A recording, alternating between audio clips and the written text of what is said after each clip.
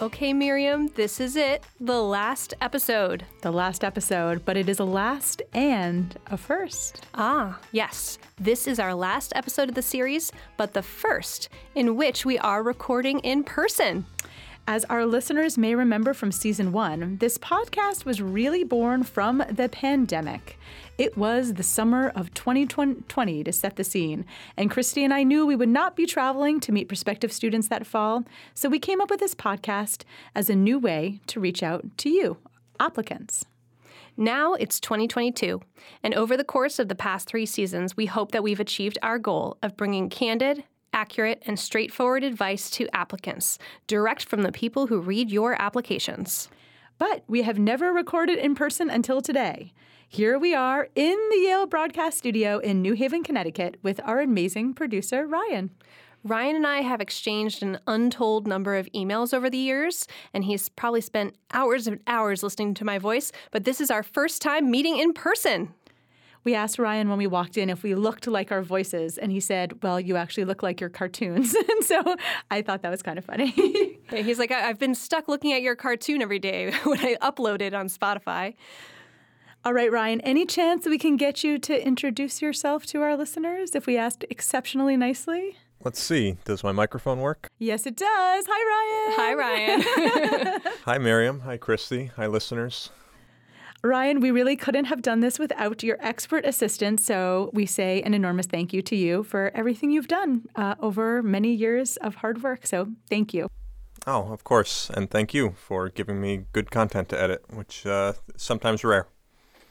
Oh, Aww. You flatter us. Which we love, by the way. It is time now for our series finale game.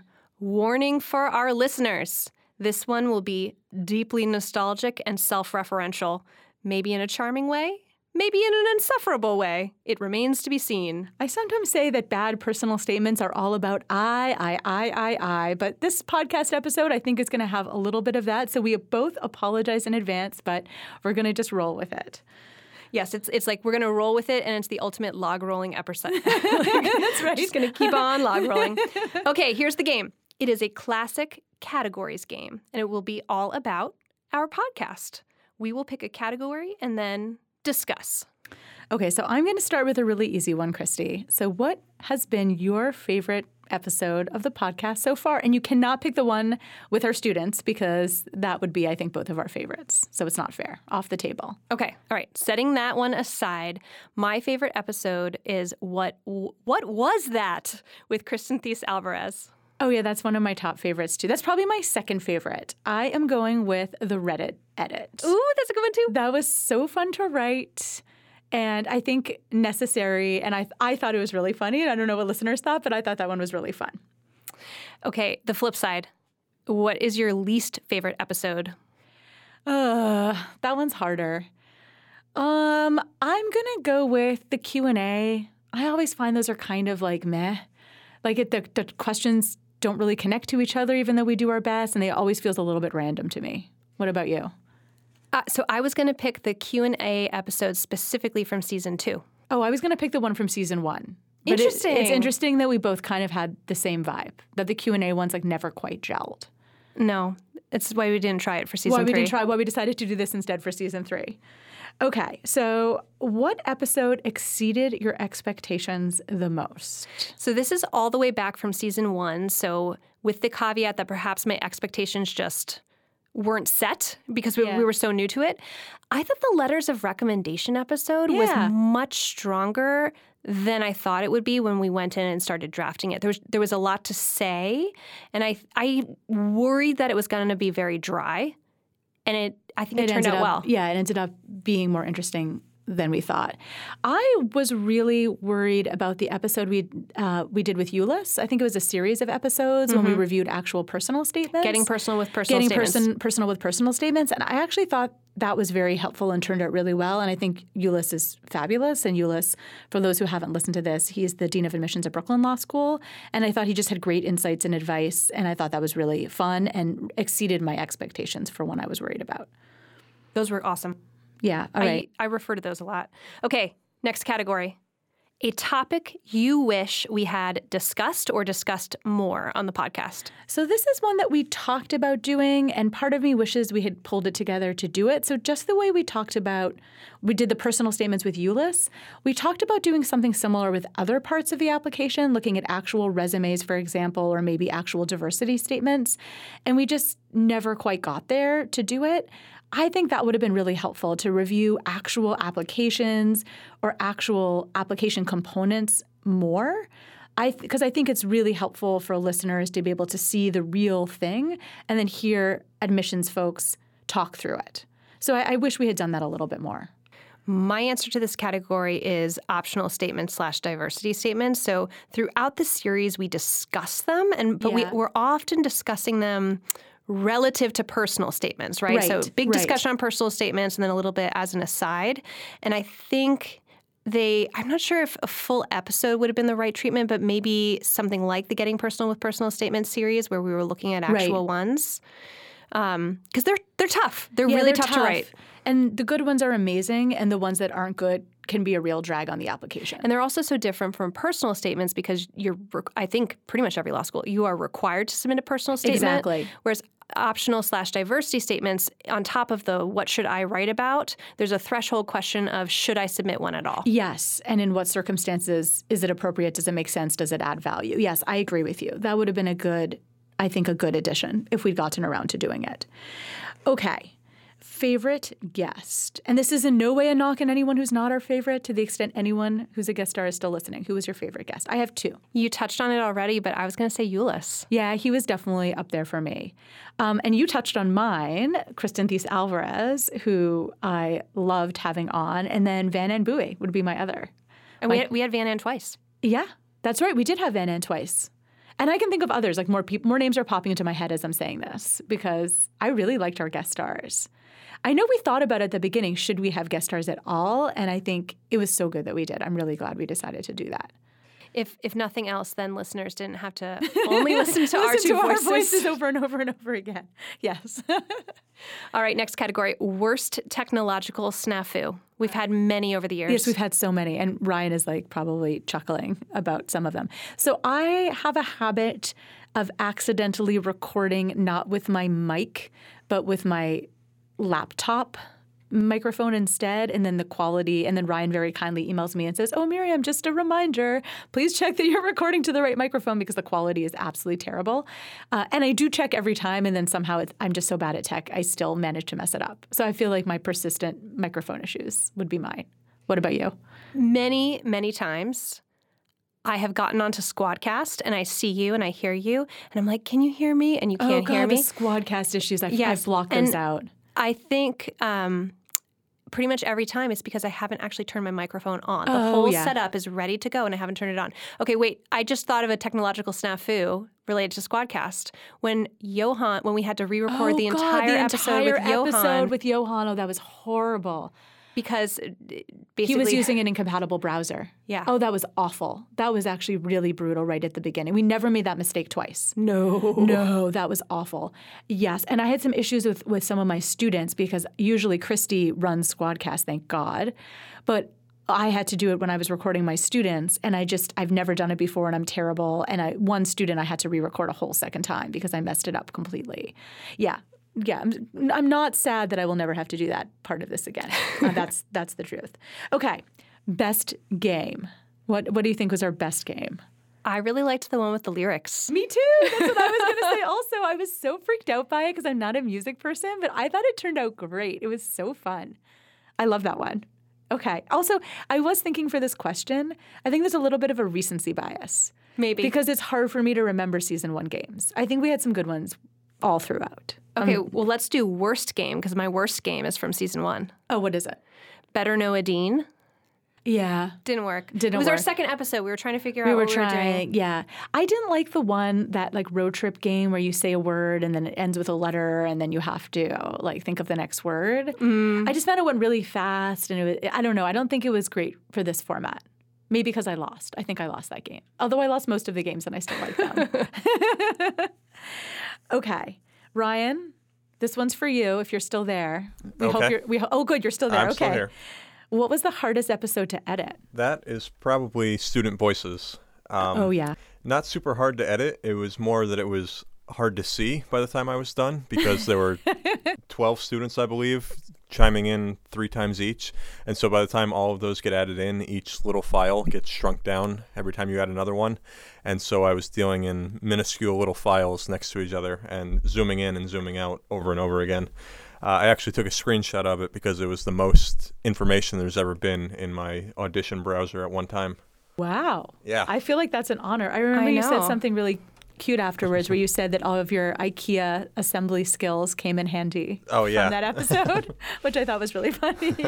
As you can probably already tell, today's discussion is much more freewheeling than we usually are, and maybe we'll feel a little bit more like hearing us talk on the phone, which we do pretty regularly, usually late at night, often with glasses of wine, between Connecticut and Cambridge. And actually, I just wanted to say a huge thank you to Kristi. I wanted to say this, A, for being such a good friend. I feel so lucky to have you in my life. And a huge thank you specifically for today for driving all the way down to New Haven. And we're going to go out for dinner tonight, and we're probably going to make my husband pick us up. Hopefully we'll not be able to drive ourselves home. And then we're going to have an adult sleepover and have breakfast together. And I'm so excited. I've been looking forward to this for weeks. So thank you, Kristi. Oh, you are very welcome. You know, when you were saying about describing us talking from Connecticut and Cambridge, I was thinking maybe there's some listeners out there who have like tapped our phones to get that. And they're like, oh, I've heard this all before. This is just like listening to them late at night. That's exactly what this is. All right. So we've set this up usually we script these episodes actually quite a lot, but this one we didn't. So we set up just a few question prompts, and we're just going to try this out and chat and see where it goes. So we'll give it a try. Our first set of question prompts has to do with the admissions process. So Miriam, I'll just open with you. Is there a secret to getting into law school? Or put differently, what are the secrets to law school admissions? Yes, there is a secret book hidden in my office with some magic words. And if you say them, you will be admitted to Yale Law School. No, obviously that is not the case. But I do think that there are patterns to success. And I think that they do not involve, as I think many applicants think, from what I can tell, they're not numbers-focused patterns. I think the quote-unquote numbers are definitely an important component, but I think they're much less important. They're almost necessary but not sufficient in a way. So I think having a strong academic background that you can demonstrate through, you know, your transcripts, through your test scores, through your letters of recommendation, through your writing is necessary, but it's just not sufficient. I think people who tend to be the most successful are people who are passionate, who have a story, who can tell that story in a way that really gels, that gets us excited about them, that has us rooting for them, and that makes us able to imagine them in our classroom, in our community.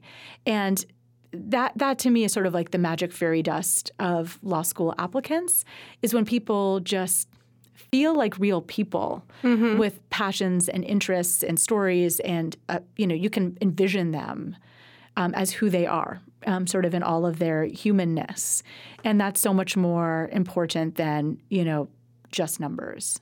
I don't know I don't think I'm expressing absolutely. It so well, but that's how I think about it. The first thing that popped into my head for this question is about the concept of standing out, which you hear about all the time. I hate that. I hate when people try to I get asked that all the time, and I Right. How do I stand out? And it comes, I think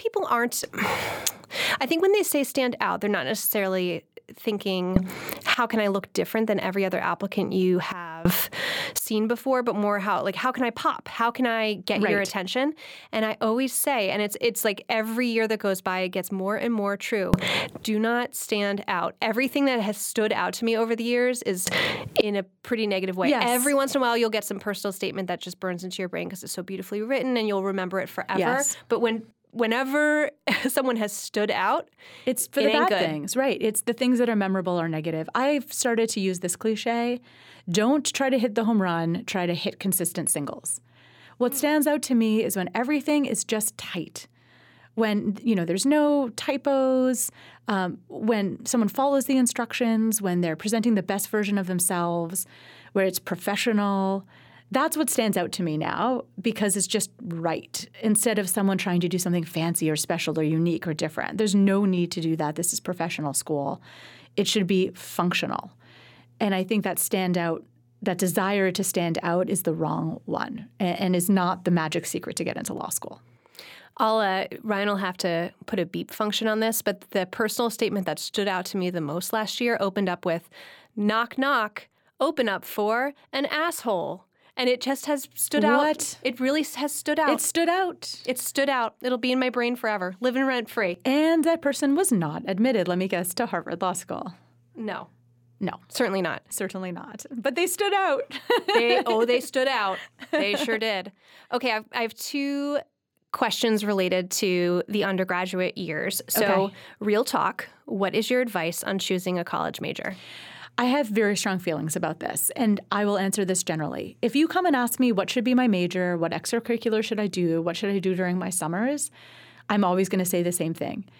I am not the right person to ask. You have 4 years of college. Those are precious years. You will never get them back. If you are lucky enough to have the privilege to be able to use that time in the way that you want, if you're not encumbered by family, by personal responsibilities, by financial responsibilities, you should do exactly what you want to do with that time. You should choose the major that you're excited about, that with classes that, when you're flipping through that college catalog, I can remember doing this in college where I was just like, I want to take that and that and that. Those are the classes you should be taking. Not worried about the easy A's or juicing your GPA or what law school admissions folks want to see. Same thing with the summers. Same thing with extracurriculars. It's the things you want to do. This is a once-in-a-lifetime part of your life. You will never get it back. Okay, another sort of real talk. What's your honest answer to this question? Is there a disadvantage to applying to law school as a college senior? You answered this one. I've talked so much. Okay. All right. So I thought this is a topic where my answer, I think, has changed over the years. When I first began in law school admissions, I thought there really was a disadvantage. And now that I've done it over the years, I'm like, no, a strong college senior application is a strong college senior application. Yes. And I think there's also people with years and years of work experience whose applications are not very strong, and it doesn't make them stronger because they've lived more years on Earth and done any particular job, right? And I think strong apps are just strong apps. And a lot of times the years you have after college will allow you to think more critically about why you want to go to law school and what you want to do there in a way that really comes through in your application. So perhaps there's some correlative effect. But I really feel comfortable now that I'm going to my 5th year of being like, no. Like if you want to go to law school directly from college and you've got great reasons for doing so, go for it. I'm going to say 2 things in response to that, because you talked about sort of different applicants, and I think that's completely true. Strong applicants are strong, less strong applicants are less strong. I think if you look at the same applicant, so a strong applicant is going to likely get stronger as time progresses. Agreed. So if you're strong but not quite there when you're a senior in college and then you get 2 years of great work experience, you're going to almost certainly be stronger. So I think for the same person, that extra time can add value for them from being a stronger applicant. And so sometimes it can help for some people, but same answer to what major should I be? If you want to apply to law school as a senior, you should. That's your life, your choice. You should not be thinking about what we're going to want to see. The one thing, and I say this based on my own personal experience of having gone straight through, I think I would have benefited from taking that time, in part because I think I would have gotten work experience, which would have helped me understand better the kinds of workplaces I liked and didn't like, the kinds of employers that I would have most enjoyed working for after law school, in a way that would have helped me tailor my law school goals better. And so I think for some people, if you're 100% sure what you want to do, maybe you don't need that seasoning, that, exploration phase. I think for some people they do. And since I was one of them, I think that would have been really helpful for me. And so I think it's good to think about that too, whether that would be helpful for you to help you understand better what you want to do after law school. Okay. This next part will be sort of like a game in as few words as possible.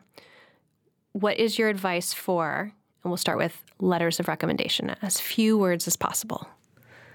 Okay, I'm going to do this one, but I'm going to make you do the next one. We should flip-flop. Okay. All right, letters of rec. Pick the right person, and for that you should trust your gut. They should be detailed, specific with examples. Some no-nos are course descriptions, discussion of extracurriculars, work experience, anything they don't have personal knowledge of. Comparisons are super helpful, but only if they are real. Not everyone is first. Not everyone is top student. What would you add? I would have said choose wisely. Yes. I would have gone That was 2 much words. more succinct. Yeah, trust your gut. If you're getting hinky vibes, just move away. Okay. Okay, resumes. What's your most succinct advice? I know what, I'll just say 1 page. That would be a Kristi. No, it's going to go 1 word, consistency. Consistency. That's where people get most tripped up, in my view, on resumes, is just the consistency in the formatting. I was going to say edit, edit, edit. Ooh, yeah. Good. Edit. Edit, edit, edit. Yeah. Yeah. Personal statements. Professional. Authentic. Authentic. Okay, finally, addenda. Minimalize. Straightforward and concise. Yes.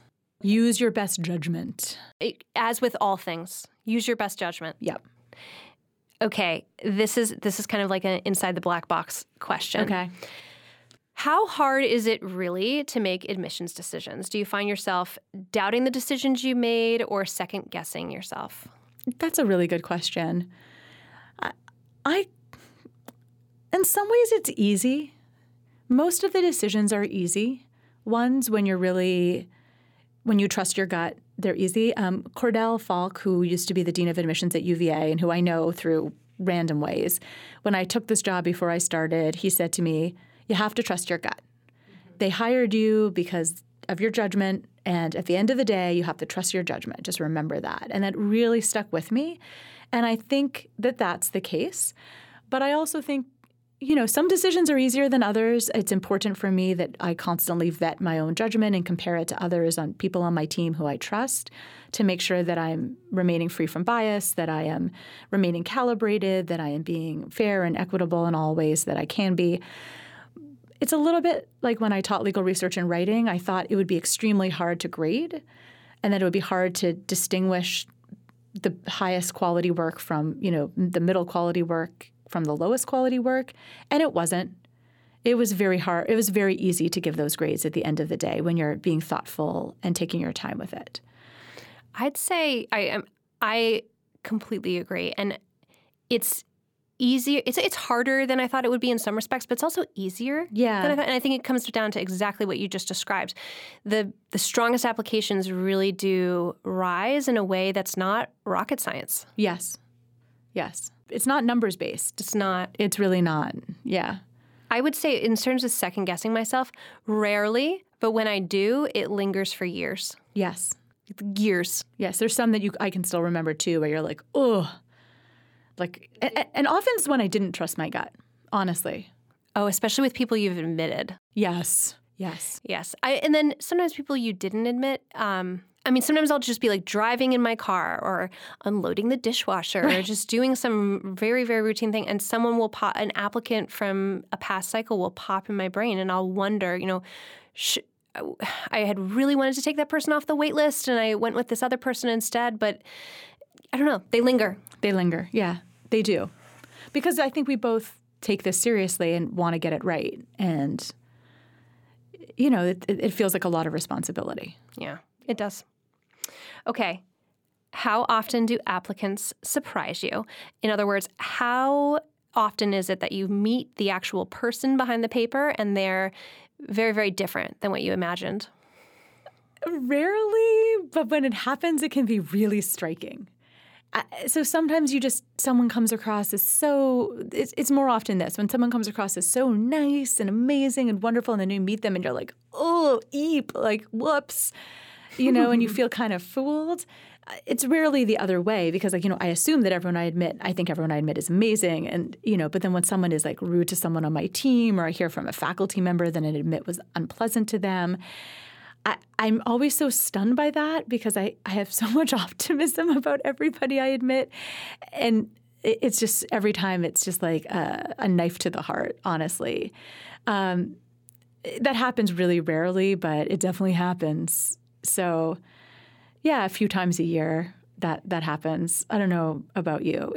That's the most common thing where I'm surprised by someone I admit. So after you pilot your interview program this year, I'd be curious to hear your impressions because for us, we meet, I'm going to put that kind of in air quotes, we meet all of the applicants before admitting them, but it's a 15 to 20 minute Zoom session. And interviews are not like, there's an artifice to an interview on both sides. Yes. I would say the two categories of surprises that pop out to me that I've noticed over the years, one is that oftentimes people are much more dynamic and engaged than I thought they would be based on their application materials. Interesting.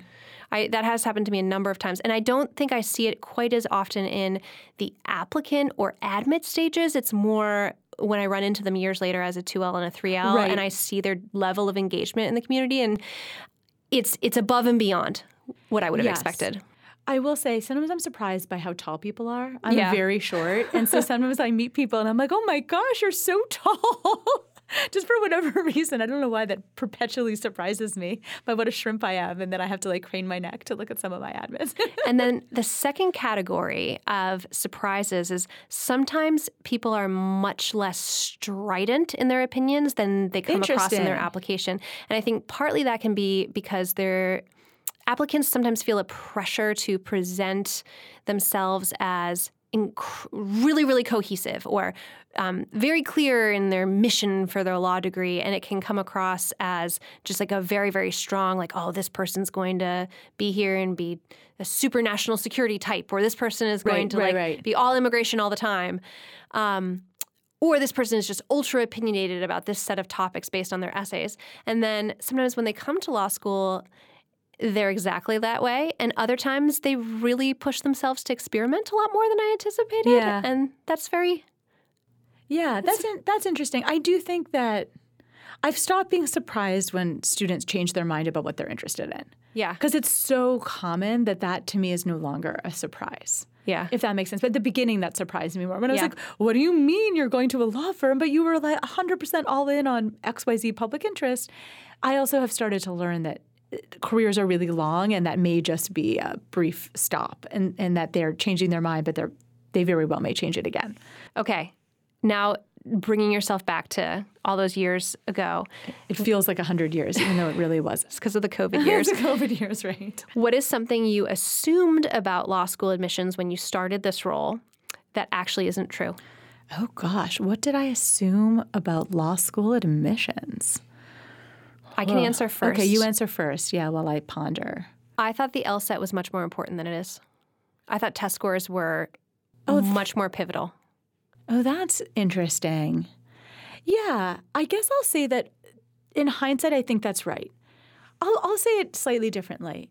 I think as I was surprised by how easy it was to grade, I am similarly, in hindsight, surprised that these decisions make sense. Yeah. You know, like it's we make very hard decisions. There are many people we could admit who would be wonderful in our student body. But when we're making admissions decisions, there's real reasons behind them. We're admitting people for very serious reasons. Our faculty is making very reasonable decisions about what to do, and it makes sense. And it's not driven by numbers, as Kristi said, or exclusively by numbers. It's for really good holistic reasons. And I that was very hard to see from the outside when you're not seeing like how the sausage is made, like on the back end. Yeah.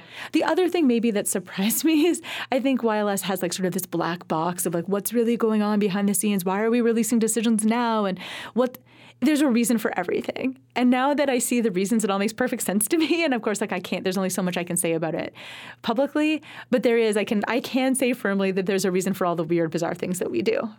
It's not being done for no reason. So yeah, there is a sausage being made in a very intentional way inside the walls of 127 Wall Street.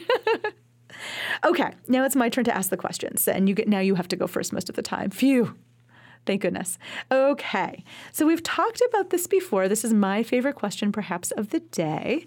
But what are your pet peeve, or feel free to say pet peeves, from applicants specifically? Thing one, when people email our front desk with questions that are easily answerable on the website. We're waiting to hire a new coordinator position, and so each of us on the team has been taking turns answering front desk emails. So maybe this is just really top of mind. How can I get a fee waiver? Like, there's a form on the website. Please just Google HLS fee waiver. It's right there. Please. Pops right up. Very just first thing. Google it. And I mean, I don't know why it drives me so It nutty. drives me I think crazy it's because too. I think it's because the amount of I see from my perspective as the leader of the team, the amount of resources and energy that goes into responding to all of these questions. And then, two, because it's like we've tried to put a lot of thought into building a website where you don't need to email and ask us this. Also, it's so easy just to Google it. You took the time to Google our email address, which is just as easy to find, or frankly, it's actually a little bit harder to find than the fee waiver form. So why didn't you just Google Yale Law School fee waiver instead of Yale Law School admissions email address? I find it, I agree with you, that is an absolute applicant pet peeve. You know what's another one? This one isn't even a pet peeve, but I'm just going to say it because it popped into my mind, and that's really what we're doing today. When someone asks you for your advice, so they'll be like, so I want to write my 250-word essay, and I'm thinking about doing this. And you're like, yeah, I actually think that's not within the contours of the prompt. And they're like, well, but what about if I did it? And I'm like, okay, I mean, you can do whatever you want to do. It's your application. But again, I think that is outside the instructions. Okay, but what if I framed it this way? I'm like, again, I think that's a no. And they just refuse to listen. I'm like, why are you asking me? Like, you clearly want to do this thing. Like, go right ahead. But I am the one reading your application, and I'm telling you not to do it. So, what's the point of us even being engaged in this discussion? Like, you want my sign off on something I'm not going to sign off on. And it just feels so ridiculous. I've had that experience too, where every once in a while I'll have these conversations. I'll be like, I really wouldn't. I wouldn't. I'm telling you right now, like, no, it's your prerogative. Right. You get to press submit. Don't write a diversity really statement about being a triplet. Like, that's a no for me. You can do it, but I think that's a bad call. But go for it. As Craig in my office says, sometimes let them tell you who they are. He's like, don't try to talk them out of it too hard. It's good information. It's true. It wouldn't be an episode if we didn't have a Craig shout out. It's actually kind of amazing how people really show themselves in the application process. They can't help it sometimes. Mm-hmm. Okay, any other applicant pet peeves? I mean, there's more. There's totally more. Okay, let's think of one more each at least. It rubs me the wrong way when applicants come across as completely self-absorbed in their personal statements. And then I think to myself, is that unfair? It's called a personal statement. Right. Like, we are expecting people to be personal. But there's this line, this very delicate line between personal and navel-gazing. And way too many people cross right on over to the navel-gazing side. So in order to be helpful, what would you say are some of the key signs that a personal statement is too navel-gazy? Every sentence has I or my or mine. Myself, in it. Like, literally every sentence. Yes. When there's this exaggeration of one's effort. So I'll think of this just popped into my head. This is an exact personal statement. I'm going to change the facts a little bit to be non-identifying. But there was this person who was writing about how they helped achieve a policy-related goal. Okay. And they wrote, I spoke to countless nonprofit leaders in the community. And I just stopped. I was like, no, you didn't. You didn't speak to countless nonprofit leaders. You probably spoke to 9. Right. At most. I also find that there can be a tone where everything has to have a description. So in my award-winning thesis, yes, I discussed a groundbreaking development. I'm like, we don't need the adjectival, I don't know that word, descriptors. Let someone else describe it as groundbreaking. You shouldn't. Ooh, or on a related note of the let someone else describe, they will tell you how everyone else told them that they were the best ever. Right. In my award-winning thesis discussing groundbreaking topics in which the most senior tenured professors in the department lavished praise on me. Listeners probably think I'm exaggerating. That's really how it sounds. No, that's really how it sounds, yes. Don't do that. Listeners, you've been told me don't it was do the greatest thesis they've ever read. Let them tell us that in the letters of recommendation themselves. The room filled with their tears of joy. It's ridiculous. It's ridiculous. Okay, so that's a clear pet peeve. This is not even a pet peeve. This is sort of like a post-COVID reaction. When I am now back to in-person events barely, I don't want to shake people's hands anymore. No. I always tell people, I'm like, oh, yeah, I do an elbow bump. I just have started shoving my hands in my pockets, and when they accidentally come out, this is no one's fault. Like, I don't blame everyone. It's such a human. It's reflexive. It's reflexive, and I totally get it. But please, like, no handshaking. I just am not comfortable with that quite yet. So that's just like a please, listeners, don't try to shake my hand. Don't when there's like the scrum after the event. Totally cool, but no handshaking. And then I just had one other. Oh, I think it's important, and this is a life advice, not just an admissions advice. You should always address people using a title the first time you email, and you should let them tell you when it's okay to move to a more personal form of address.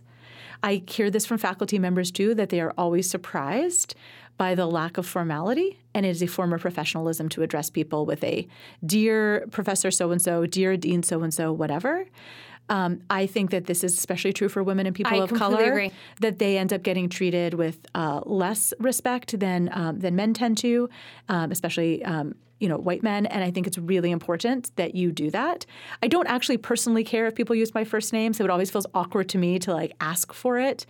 But I think it's an important practice that everyone should be using it in their professional lives. It's good to practice it for law school. Yes, let Miriam say, oh, you can call me Miriam. Right. Or if I sign an email, all the best, Miriam, that is the signal you can call me Miriam. But you shouldn't be writing me, hey, Miriam. I think I've said this before on this podcast, but I just repeat it because it feels like a generational thing. And I think it is an important professional practice. Yeah. Okay. So we've talked a lot about applicants.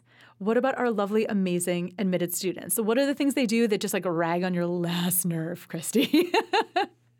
We love you, admits, but sometimes you make us crazy. Mostly it's fine, but some admits don't always have a realization that, well, they're thinking about law school and where they should go every hour of every day. My team and I do try to clock out of work. Right? So I've had a lot of admitted students like, oh, I'm working during the day, so could we speak on the phone at 9 p.m. at night? And I'm like, well, no, because I work during the day. Right. And no. I'll just say, like, in general, this is more like life, not just admissions. Like, your failure to plan is not someone else's emergency. So if you decide, on a Thursday afternoon that you want to come visit New Haven and the Yale campus on Friday morning because, something in your schedule changed last minute, like, that's great. You can do that. But that cannot become like our team's emergency that we then have to scramble like late in the day on Thursday trying to arrange students to give you a tour, faculty members whose offices you can visit, classes that you can sit in on, because that's now like an urgent emergency that's going to really burn the team. And if we do that for you, we'd have to do it for, hundreds of other admitted students if they wanted it. And that's just not possible. And so I think it's really important to be just reflective on the fact that there's hundreds of you and only 4 or 5 or 6 or 7 admissions staff members. And would what you're asking for be sustainable if 200 other people asked for it? I also don't like the demands to speak to famous people. It gets really old. Just stop. No. It makes you feel used. It feels like icky.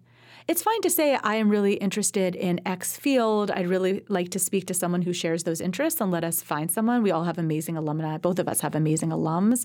But to ask for like 2 or 3 people, all of whom just happen to be like people whose names everyone would recognize, feels really icky. Yeah. And then a final thing is I really don't like it when admitted students try to ask me to compare HLS to other schools and give them the hard sell. Like, I'm not going to give you the hard sell. If you want to come to Harvard, come to Harvard. If you want to go somewhere else, go somewhere else. Yep. But I'm not a dancing monkey who's going to like... Right. I don't want to talk badly about any. There's lots of amazing law schools, and I feel gross saying bad things about any of them. Like, I just won't do it. And I tell my team the same thing. Like, we're not there to... I resist it for applicants, too, and they're like, tell me what makes Yale unique, or, and I always say, I have been to one law school. I work at one law school. I can talk about us. Like, I can't compare because I don't – to do so would be just based on what? What can I compare? Yeah. Yeah. It always feels – I get sucked into it once in a while because you get, like, constantly prodded, and every time I feel dirty. I hate it. Yeah. I mean, I think it's fine to ask, like, here's what I'm thinking about, and how does your school fit in with my larger goals, obviously.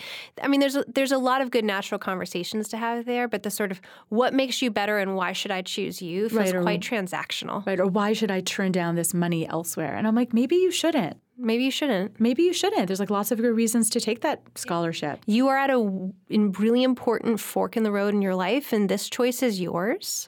And I'm not here to make it for you. Right. And I also want people to feel like they've freely chosen, because I think if they feel pressured or that you sold them a bill of goods, they're going to be unhappy once they're a student. Yes, and then you get to see them for 3 years. Exactly. As you can tell, we had a lot to say to each other when we finally got together in person. So, to spare your ears, we are breaking this series finale into 2 parts. Look out for part 2 of our somewhat rambling, but hopefully fun discussion soon. Thanks for listening. This podcast is produced by Ryan McAvoy from the Yale Broadcast Studio.